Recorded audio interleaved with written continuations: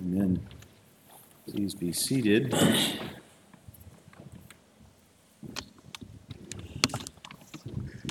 Well, I would be dishonest if I said to you that I'm not a little disappointed when more women of our church aren't here to hear the preaching about women in regard to Scripture.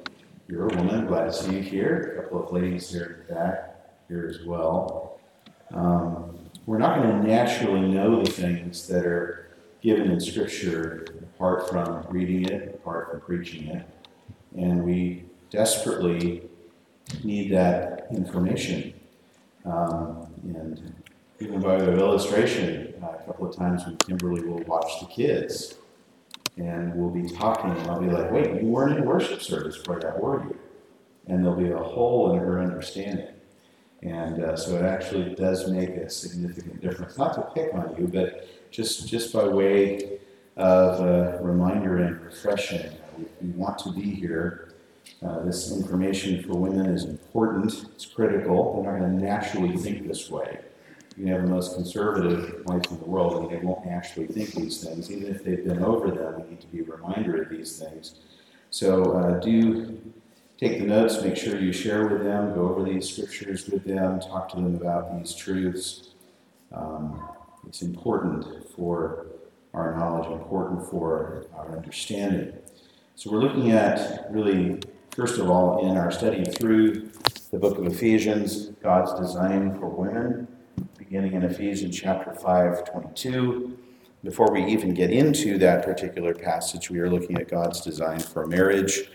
And we're not quite finished with that. And so we're going to actually look at reason number 4 in regard to why God has given marriage, and that is for the purpose of training up children in the fear and the admonition of the Lord. Training up children in the fear and admonition of the Lord is at the heart of what it means to be a Christian parent. And so we're going to talk a little bit about that tonight. And we'll see how far we get into the notes. Dear Heavenly Father, I pray that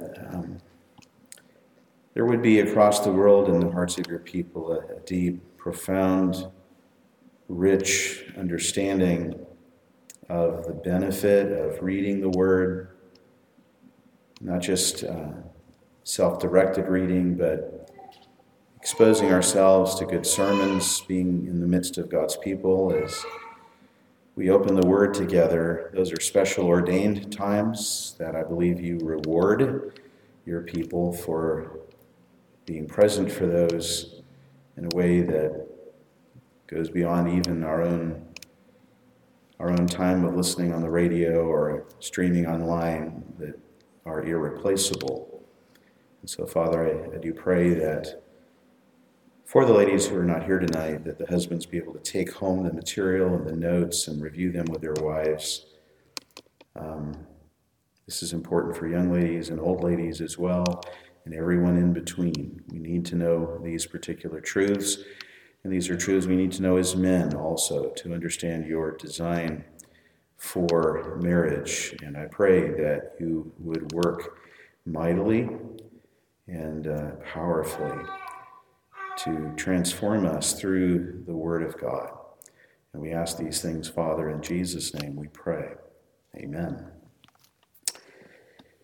Well, again, God has reasons and purposes for marriage, one of those being that parents would know how to train up their children in the fear and admonition of the Lord. Part of that, of course, is the child's being brought to church day after day, week after week, year after year, in their growing up years. And that is important and critical to their own spiritual health and well-being, first for salvation and then for sanctification. And God would have the church be a part of the training of children.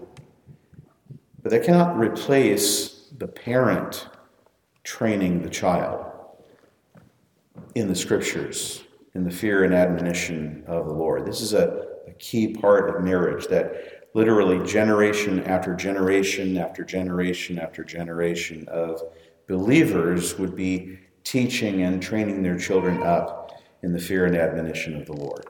And this is the duty of the parent. Many of you may not be aware of this, but prior to, about 100 and something years ago, Sunday school classes did not exist anywhere in any church. Not that they're wrong, but that especially graded Sunday school classes didn't exist in any church anywhere. And one of the common concerns of the pastors and theologians when those involved in children's education began to propose these graded children's Sunday schools were, number one, they were concerned that children would stop being involved in the main worship service, and we certainly have seen that in churches. A lot of churches remove the children from the main worship service. I don't think that that's good. Another result of that is that the children would be neglected in their training, their spiritual training by their parents. A lot of parents sort of farm out their children to the church and assume the church is teaching their children all that their children need to know. But there should be a concerted effort on the part of the parent to teach their children the gospel and theology and sound doctrine, as Jesus said in his Great Commission, teaching them to observe all that I have commanded you. And when Jesus says, teach them all that I commanded you, he doesn't mean merely the red-lettered words of the New Testament, when some of our translations will add red letters where Jesus speaks.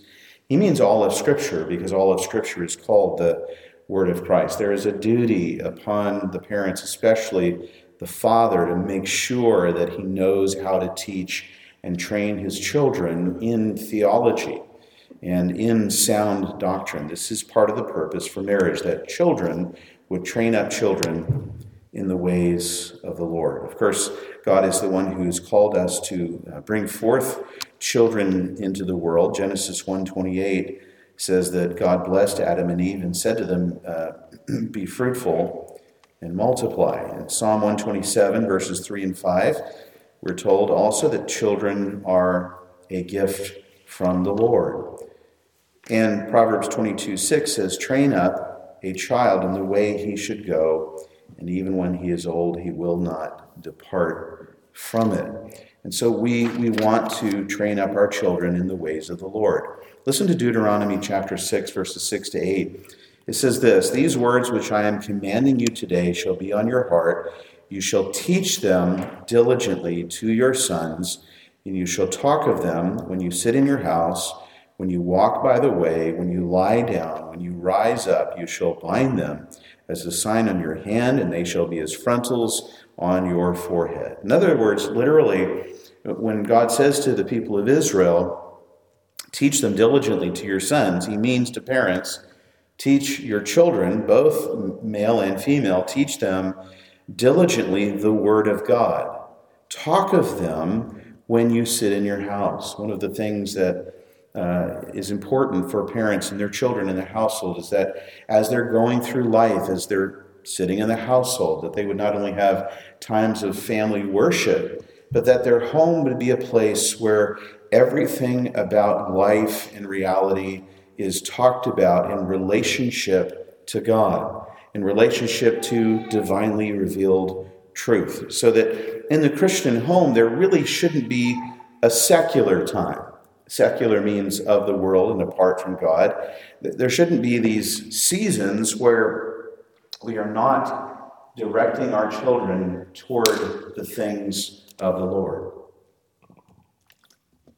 Small things, big things, all of life, we're to make sure we're training them in the things of the Lord. Every question, every challenge, every thought, every perspective is to be evaluated according to the truth of the Word of God. And this becomes the parents' duty and responsibility before the Lord to actively teach and train their children and then their grandchildren as well. As you sit in your house, when you walk by the way. In other words, as you go through life together, you are talking to your children about the things and the ways of the Lord, and not just cutesy stuff either, but you are training them in rich, deep theology. And little children can understand way more than we think they can, especially if you expose them to deep truth early on. They tend to pick up on those things. You want a kid with a big vocabulary, well, sit them in front of R.C. Sproul when they're in their baby seat, like we did with Stephen, and they're going to pick up on those things eventually. Part of the problem with graded education is that you only try to give them truths they can understand at that level. The one-room schoolhouse is a much better model because the kid is not only being exposed to things far above their ability, but the older kids are being reminded by things they have already covered before. And so by gathering all the children together, as you gather the church together, as you gather your family together, there is to be this broad exposure to great truths, deep truths, simple truths, and childlike truths. You get the whole range of them. And when you do that, you end up with a child who very early on is incredibly familiar with biblical truth. There's one of the worst things to hit education is graded education. There is a place for that, but that we just separate out kids and we don't ever expose them to truths above their level. But the more you not only hit them at their level, but above their level, the quicker they're going to advance and grow in wisdom and knowledge and godliness. And so for the parent, you have this opportunity of the child being in your home. So when you're sitting around the table, when you're walking through life, it says when you lie down, when you rise up. It's important, I think, with children to pray with them as they go to sleep, maybe read them the scriptures in the morning and the evening.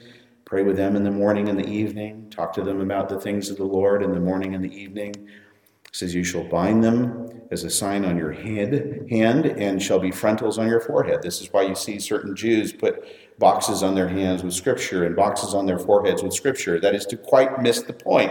What he's saying is, with all your work, all that you do with your hand, you are to show your children how to do that thing for the honor and glory of the Lord.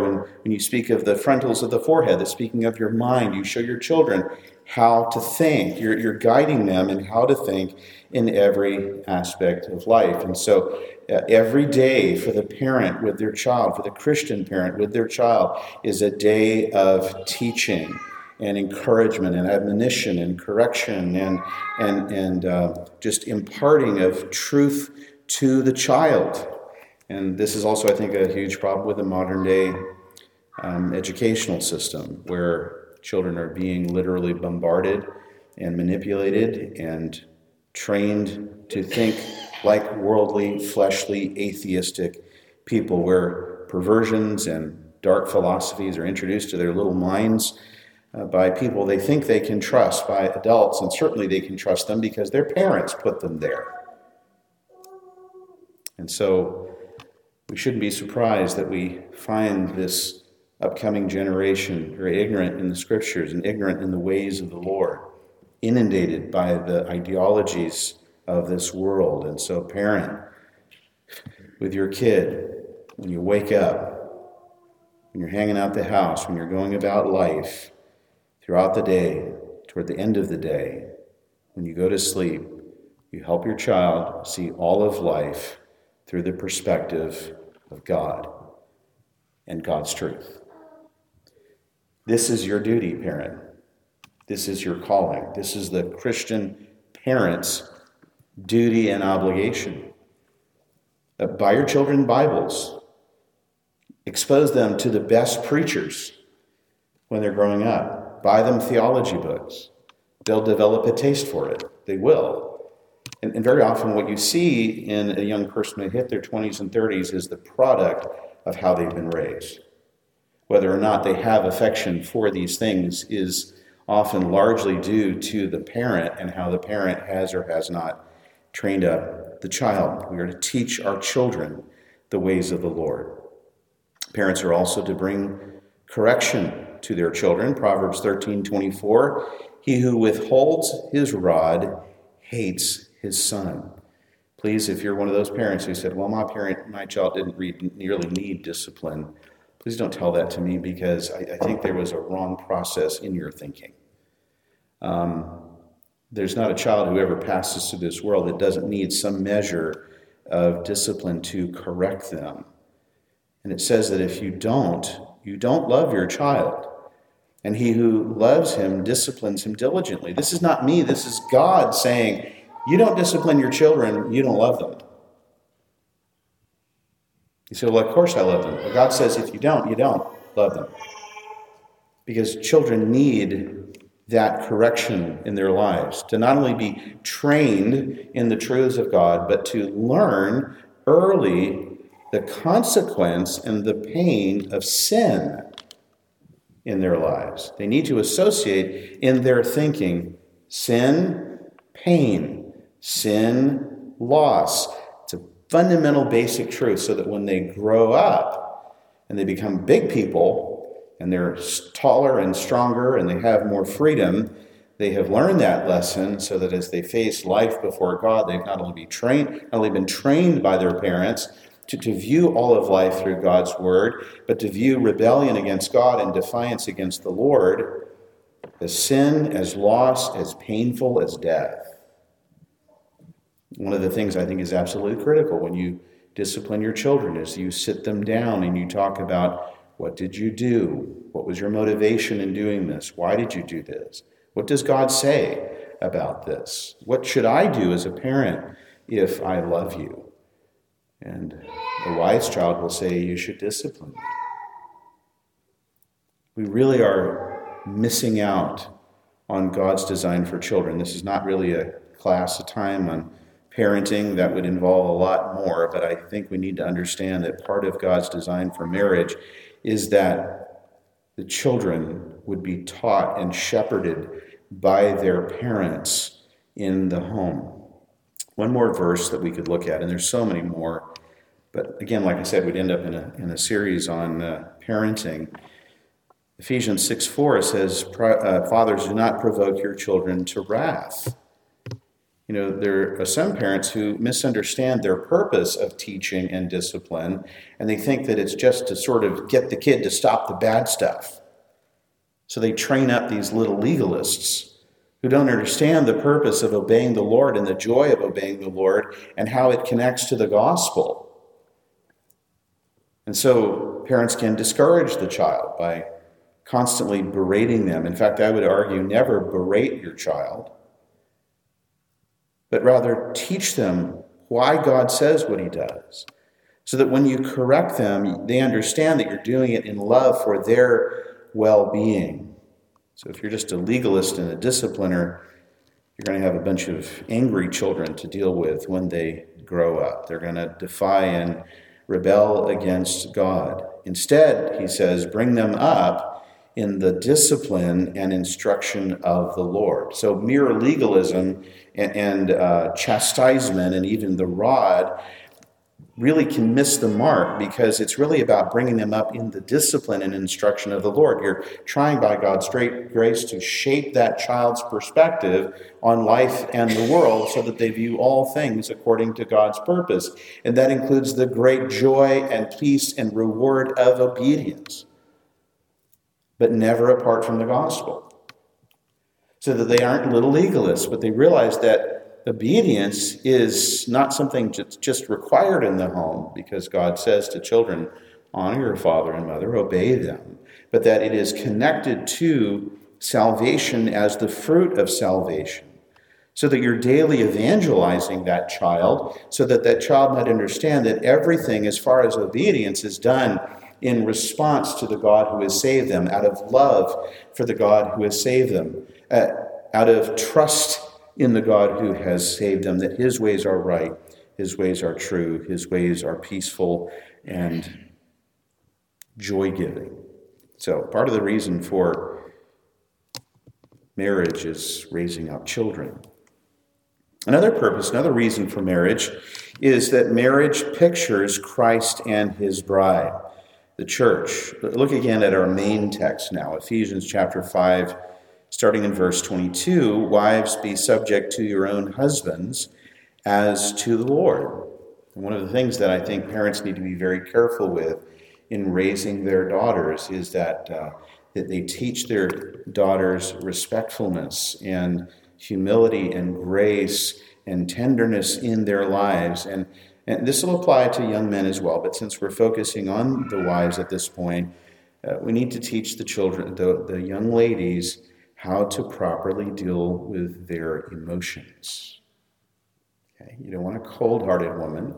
You want a woman who expresses the grace and the compassion and the gentleness, the tenderness and the kindness of a godly woman, but a woman who knows how to let the Spirit of God rule her life, rule her emotions, rule her feelings. There are things that can happen to children, to young ladies and young boys, if you don't train them up in the ways of the Lord and show them the limits that God has established for them. They can lose control. And there are certain things young men do when they're not disciplined and trained coming up, and that's another subject we'll deal with when we get to young men. But there's things that young women can do when they're not disciplined and not trained up. You know, there's kind of this popular, famous Karen thing that we've all been seeing on the internet of young women who are not controlling themselves, who lose their minds and who lash out and get angry. I saw a video the other day of a woman who went through a pet store kicking puppy cages and slapping people. People losing their emotions. But again, the goal of parenting the young lady is not just to bring the fleshly tendencies under control, but that she might be a godly woman reflecting the church in her submission to Christ. And so this will help to produce in a young lady the kind of character that will make her into the Proverbs 31 woman. One of the things I will tell you, and I mentioned this before, I will tell you about our daughters, is they have a tenderness and a gentleness and a kindness that is befitting a godly woman, but they never, ever milk their emotions. Ever. I don't know if I've ever seen it. As a matter of fact, if there's even the slightest kind of off-center thing, it's very common to hear one of our daughters come up and say, "Would you forgive me for any issue in what I said or thought or whatever?" And they're so close to being plumb center that I don't think most people would even notice the things that they come and repent for. And so there should be a tenderness, a self-controlledness, if I can coin a word here, that will help that young lady grow up so that she delights in being subject to her own husband. Because I'll tell you this, for the ladies, you're to submit to your husband as to Christ. There is no husband who is as good as Christ. So there's a challenge there, because you're being called by God to submit to a man who will not always perfectly reflect Christ before you, who will not always reflect the wisdom of Christ. And certainly if he were ever to try to lead you into something that is sinful or wicked, you cannot go there. You cannot submit to that. But there is a trust that a godly woman places in the Lord, in his command, that they are to be subject to their husbands as the church is to Christ, in a way that has a dependency on the ways and things of the Lord, that enables her to be at peace by being respectful to her husband and honoring him. I was listening to Paul Washer one time, and he was talking about how one of the most powerful things that a woman can bring in her relationship to her husband is her submission to him. It's not only one of the great tools for subduing him when he's in rebellion. That's what Peter says. The Spirit says to Peter, "Wives, if any of your husbands is in disobedience," it's not that you're never to speak to them at all in any measure, but that you are to approach them quietly, submissively, in gentleness. And a godly man will be broken by that respectful approach. Whereas if you come home and you're browbeating someone, the wife's browbeating you, then as a man, you want to get back at her, which is not right either, and we'll talk to guys about that. But Paul Washer was saying, if my wife has had a difficult day, and I've had a difficult day, and I come home, and having had a difficult day, she hasn't prepared the meal, and he says, "I'm hungry, and I want to eat," and I get a little flustered as to why the meal isn't ready. He says, if she lashes back at me, he goes, as a man, you guys know what I'm saying. It's like, okay, game on. Not right. We'll talk to the men about that when we get to men. But we tend to want to then not be like, wow, sweetheart, I'm so sorry you've had a difficult day. We tend to bristle up, and that curse of Genesis 3, where we will tend to rule tyrannically, comes up, and we react to that in a, okay, we're going to fight about this. Whereas Peter tells us that when there's that gentle, quiet spirit, Paul Washer applies that. He says, if I do that and I have a bad attitude, when I walk through the door at the end of the day and my wife is gentle to me and gracious, he says, and I have barked at her, he says, the first thing I'm going to do is I'm going to walk out of my house into my woodshed, grab a 2x4, and begin to smack my head with that wood, knowing that I have been a jerk. He says, I'm going to go back into that house and ask her forgiveness and begin to relate to her as I should, because the powerful weapon, ladies, and not that you would use it this way as a weapon, but the way to win the husband is with graciousness and submission. Because when you respond to him in that way, it is far more powerful than any other kind of response that you can give to him. So wives, be subject to your husbands as to the Lord. The reminder, the husband is the head of the wife. I said to my wife, I know it must be difficult to subject yourselves to an imperfect man. It must be hard. It's always hard to one degree. It's hard to lead, but it's hard to be subject. It's hard for children to be subject to imperfect parents, and for wives to be subject to imperfect husbands. Just as citizens, it's hard to be subject to imperfect governments. And as soldiers, it's hard to be submissive to imperfect drill sergeants. As employees, it's hard to be subject to a difficult boss. But God has designed authority and submission as a part of his creation. It's a part of what keeps order. It's a part of what shows us the relationship of Christ to the church and the church to Christ. We need order. We need authority. We need submission in the world. That's how things function.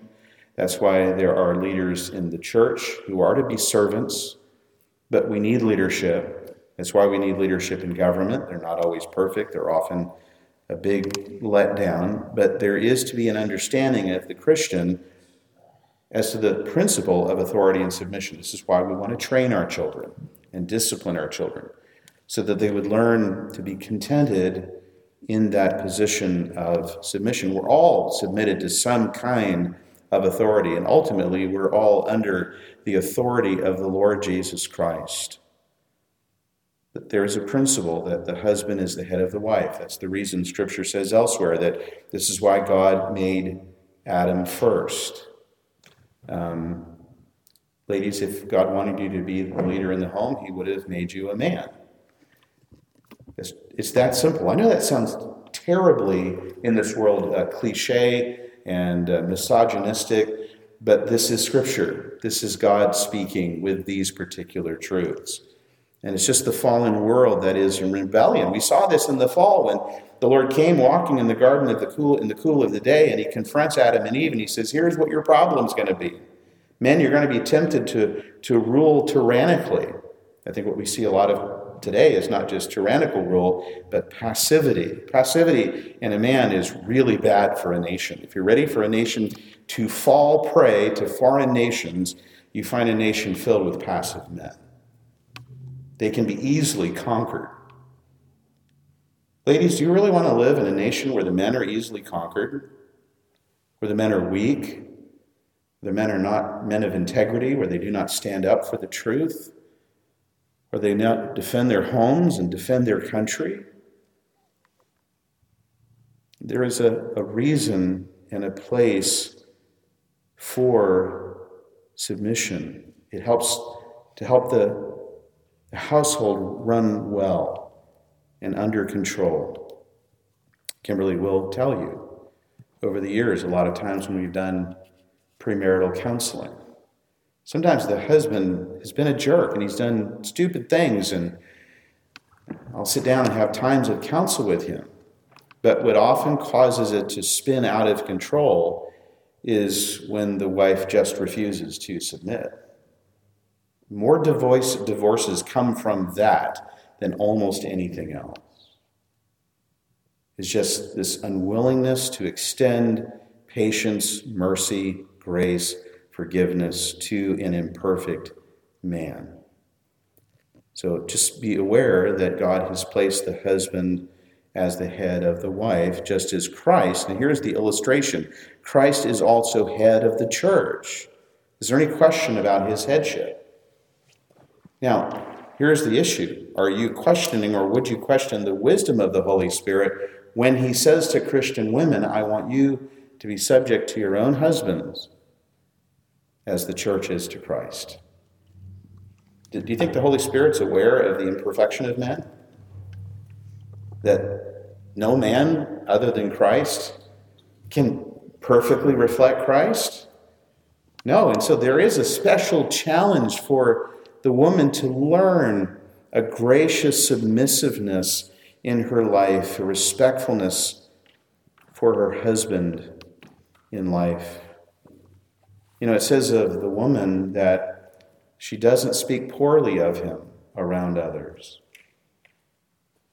One of the things that, and ladies mark this out, don't talk to others about the failings of your husband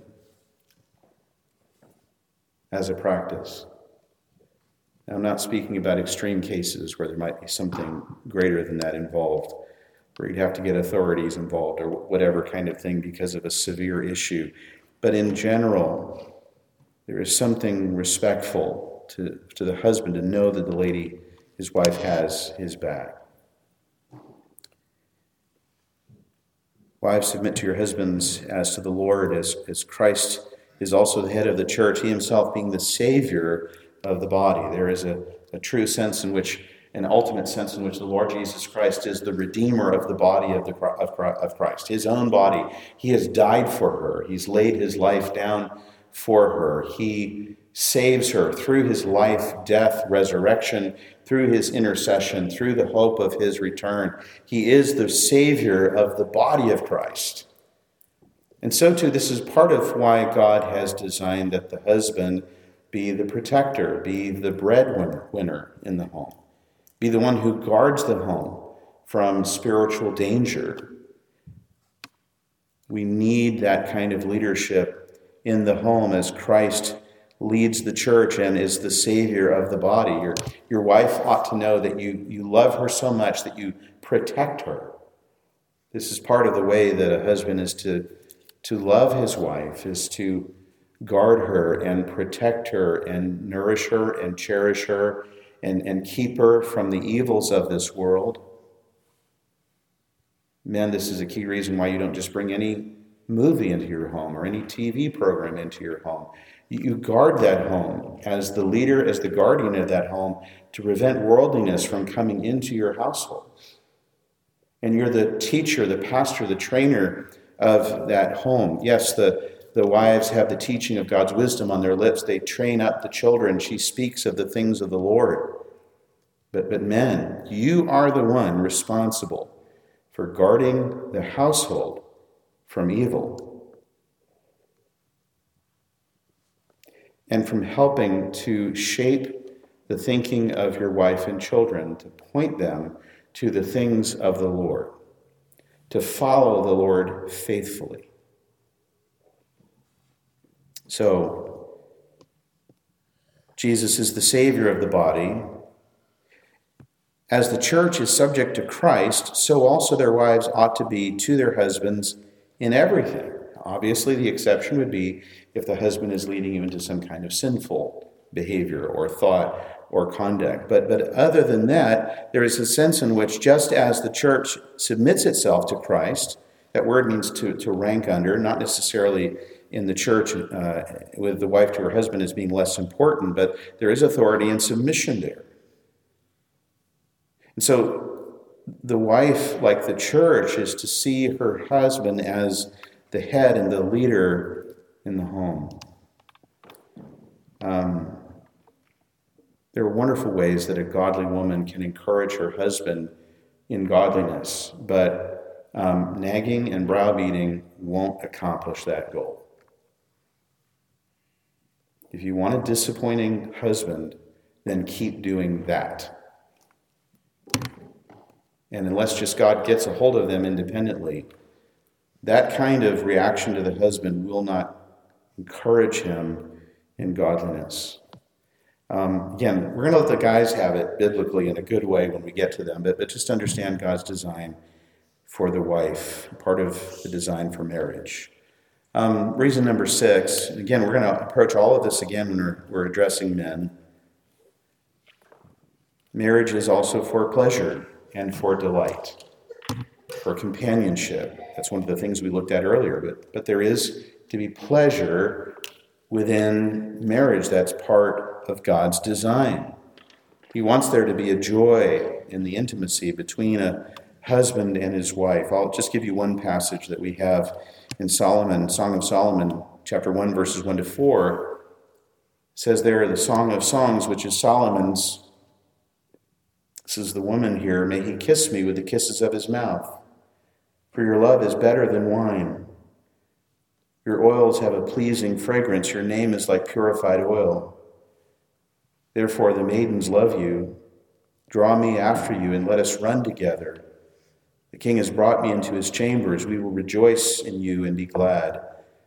We will extol your love more than wine. Rightly do they love you. I wish I could unpack that, because there's some of those verses that could incline us to misunderstanding, not because of the text, but because of the way the world thinks. But the idea here is that the woman delights in the love of her husband, and there are so many verses that we could look at. So let's look now more directly at some direct instruction. Look back at Ephesians 5:21. We've just touched on this a bit. We saw, first of all, in a study a few weeks ago, that we are to be mutually submissive to one another within the body of Christ. Even a leader in the Christian community, in the church, in the home, the dad, the husband, the pastor, we are to lead as servants. And this is getting a little bit into the realm of God's instruction for men, but this is important that we understand that the way we are to lead our husband is our wives. Don't want to make a mistake in that today. The way we're to lead our wives is that we're to love them and lead them the way Jesus loves the church. And so if our conduct is not in alignment, men, with the way Christ would lead the church, we know that we are out of line. So there is to be a mutual submission within the body of Christ in the home. A pastor is to be a servant leader. The husband is to be a servant leader. The father is to be a servant leader. There is leadership there, but he is to see himself as a servant. And notice in verse 21, who is being addressed in verse 21? Now that we've moved from the general instruction of mutual submission in verse 21, notice the word subject. That word subject drops down to verse 22. Okay? So you're like, if you might notice in your Bibles that be subject is in italics in verse 22. That's because that term, be subject, drops down as the verb supplied in verse 22. So when it says be subject to one another in verse 21, that be subject drops down to wives, be subject to your own husbands as to the Lord. And this theme, we've talked about this before, this theme in this section in Ephesians then follows a trajectory of authority and submission. Wives are to be subject to their own husbands, Ephesians 5:22. Children are to obey their parents, Ephesians 6:1. Slaves are to be obedient to their masters, Ephesians 6, verses 5 and 6. So authority and submission run through this whole text.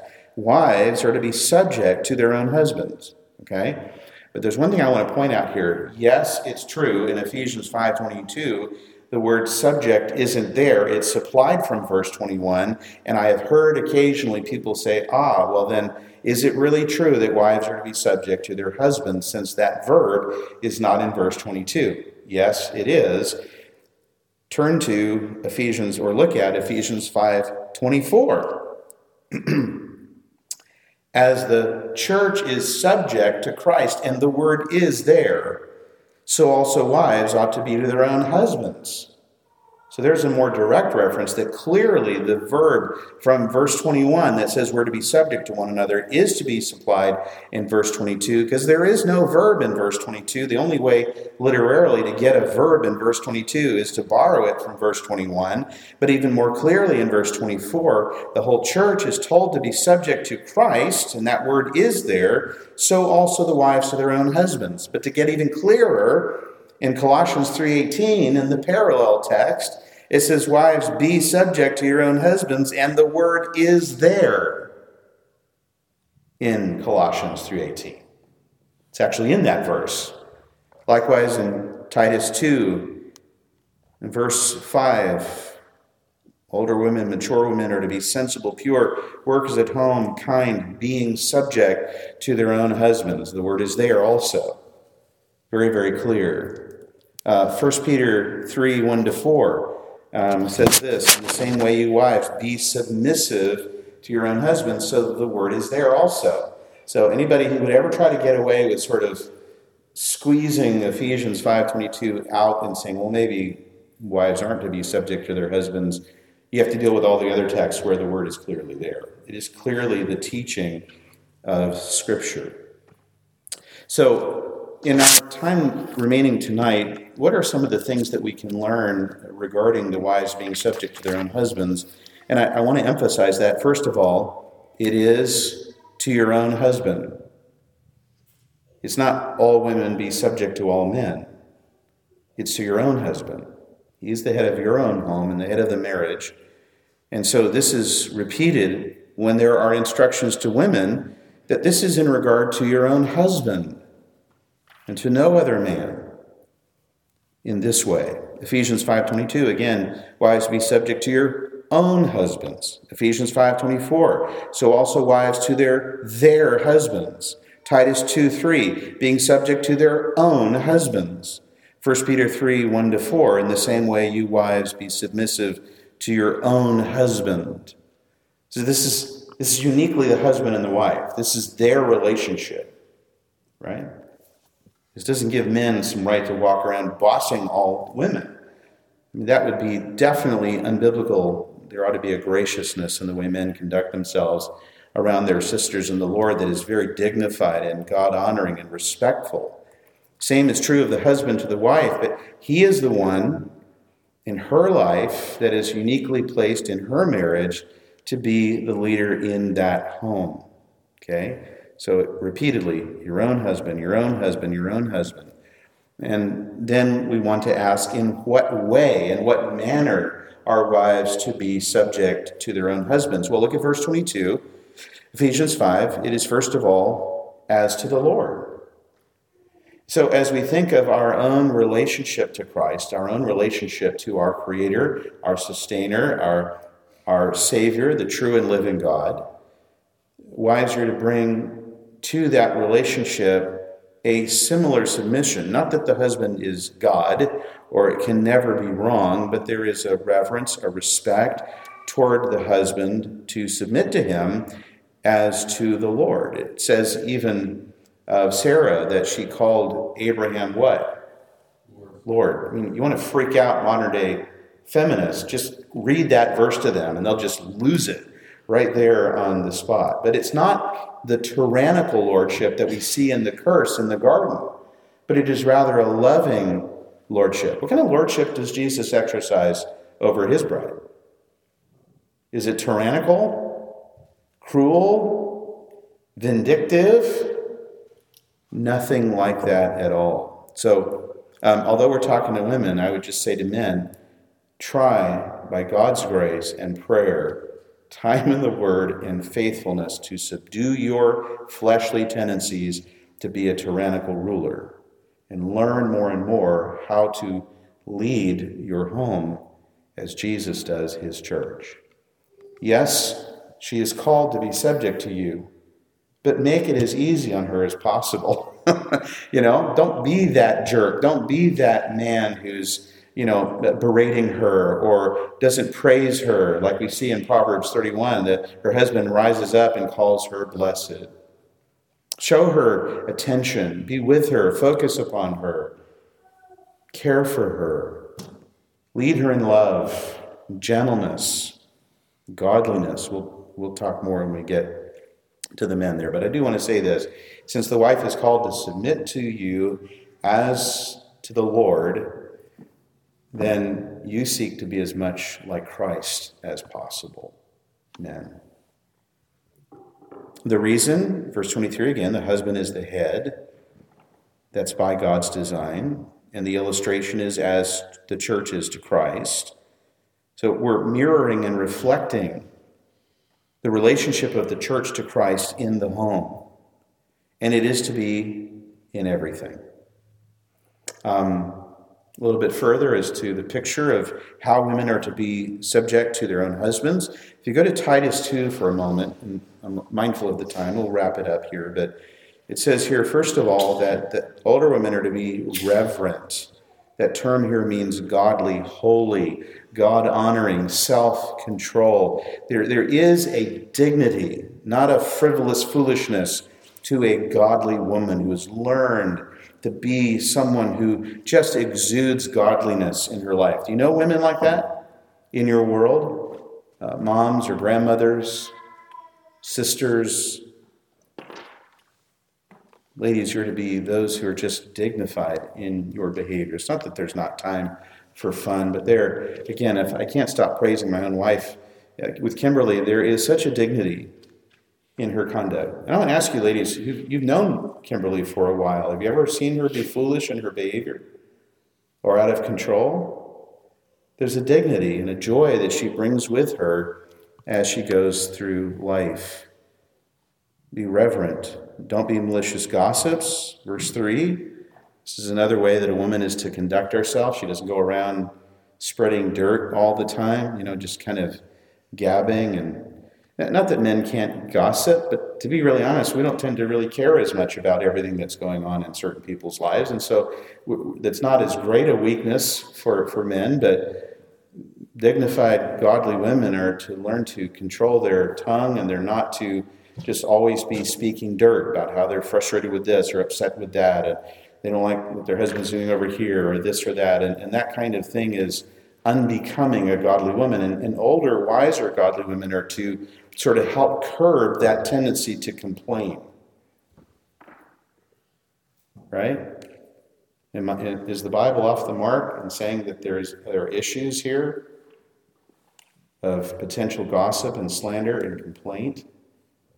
This is not good. Men do this too, but we know that Scripture repeatedly talks about the fact that, for example,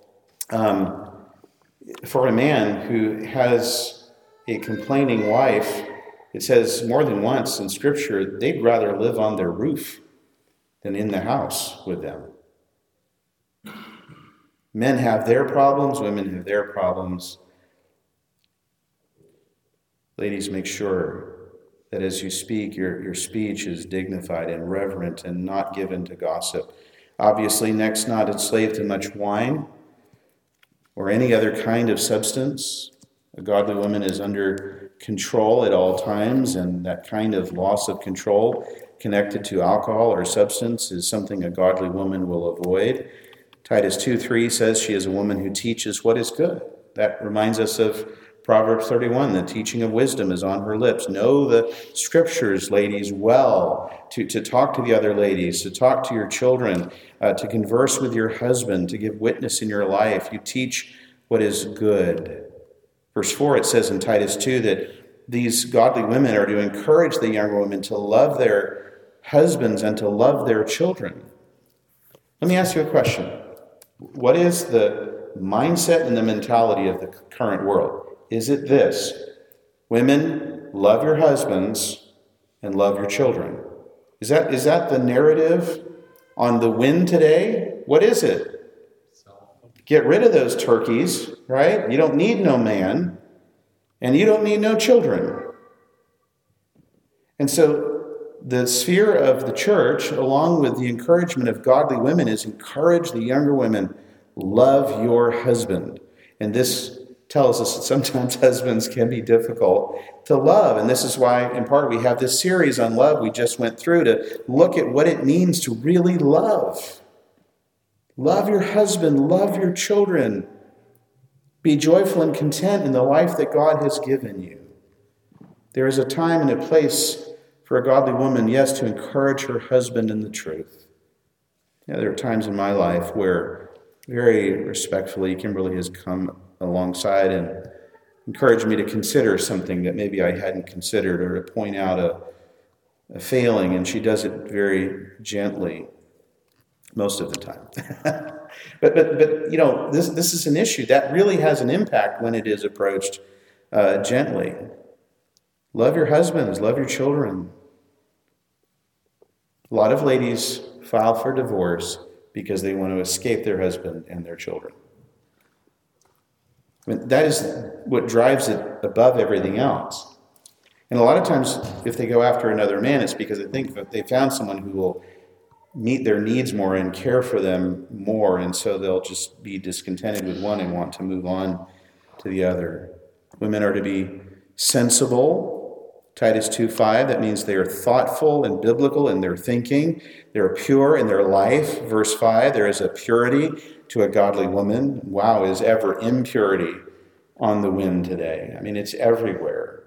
From immodesty to rebellion and defiance and partying, impurity is something that it's almost like the world wants to see how far it can go to make the women of this world as impure as possible. And that is a failure, by the way, of male leadership. In the government, in our institutions of learning, in the homes. Who's responsible for pornography? Who? Men. Men are. If men stood up together and said, that's it, no more, pornography would stop like that overnight. It's our job to protect, to guard, to keep pure. A couple more points, and we'll pray after that. Women are to be workers at home, oikonomos. Literally, the woman's primary sphere of employment, if you will, is in the home. That's her primary sphere of care, to care for the household and the husband and the children. Wish we had more time for some of this, but we're really outside of our main text and we're into Titus. And then finally, godly women are to be kind. They're to be kind. There's to be a kindness, not an abrasiveness in their lives as they seek to interact with their husbands. We'll say a little bit more next week, and I think we'll actually have time to get into looking at men next week. I think if anything, God is harder on the men, and actually typically has more to say to the men. And so we're going to look at men. So ladies, don't fear, we're getting there. But I would just exhort this: trust your God, trust your Lord in his design. There's a very special calling to be in that position of submission. I think there's a special challenge to being in that position. It can be really hard when there's imperfections in the leader. And the Lord, I think, ultimately is calling the godly woman to trust him, to trust in him. And there are powerful ways that a woman can influence her husband over time in a way that will sort of bend what might be his stubbornness and might be other issues in his life. You can sow incredible seeds in the life of your husband, the lives of your children, the lives of the other women in the church and those in the church in ways that I think many women don't know about or don't really pursue. There is something to be said about behind every great man is a wonderful, great woman. A lot of who I am is because of my wife. And I'm not claiming to be even remotely as near, as Christ-like as I should be, but a good part of me moving closer to Christ throughout my life is because of her godliness and her influence on my life. I literally couldn't be a pastor without the support of my wife.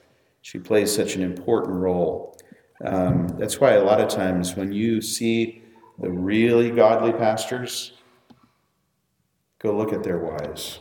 You're going to see amazing ladies that are there. Not a perfect relationship. Every relationship has its challenges.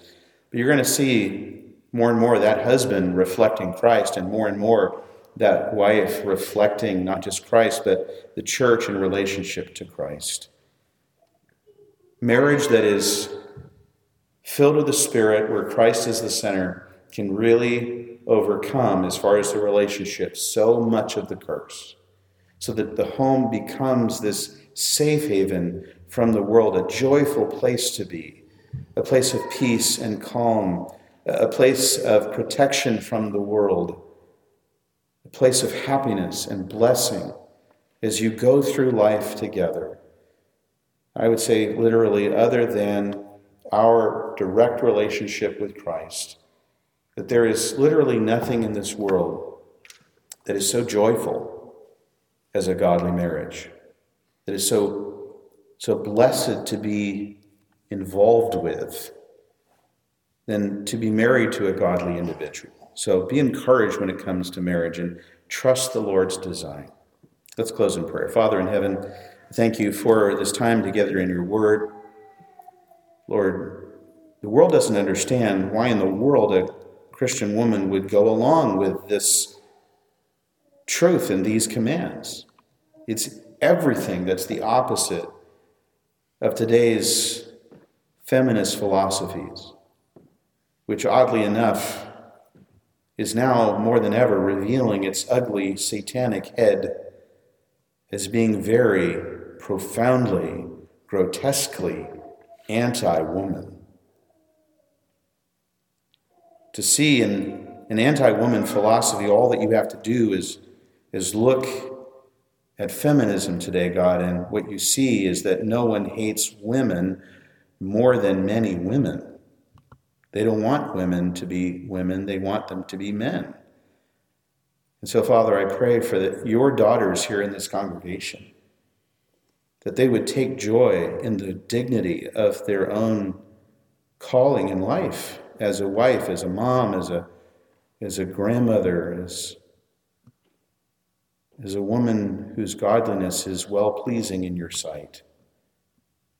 Let them see that this is a powerful testimony to the angels, to the church, to their husbands, to their children, who honor such amazing godly strength in a woman who exudes proper submission and a life of contentedness, that loves her husband, loves her children, loves to serve the home, and is not tempted by the world and the clamorings of the world to follow a different way of living that promises what it can never deliver.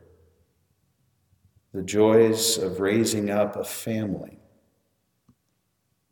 that is following Christ, and the many blessings that come with that, so that when they stand before the Lord Jesus, they will hear, "Well done, thou good and faithful servant." Help our women to be these godly women. In Jesus' name we pray. Amen.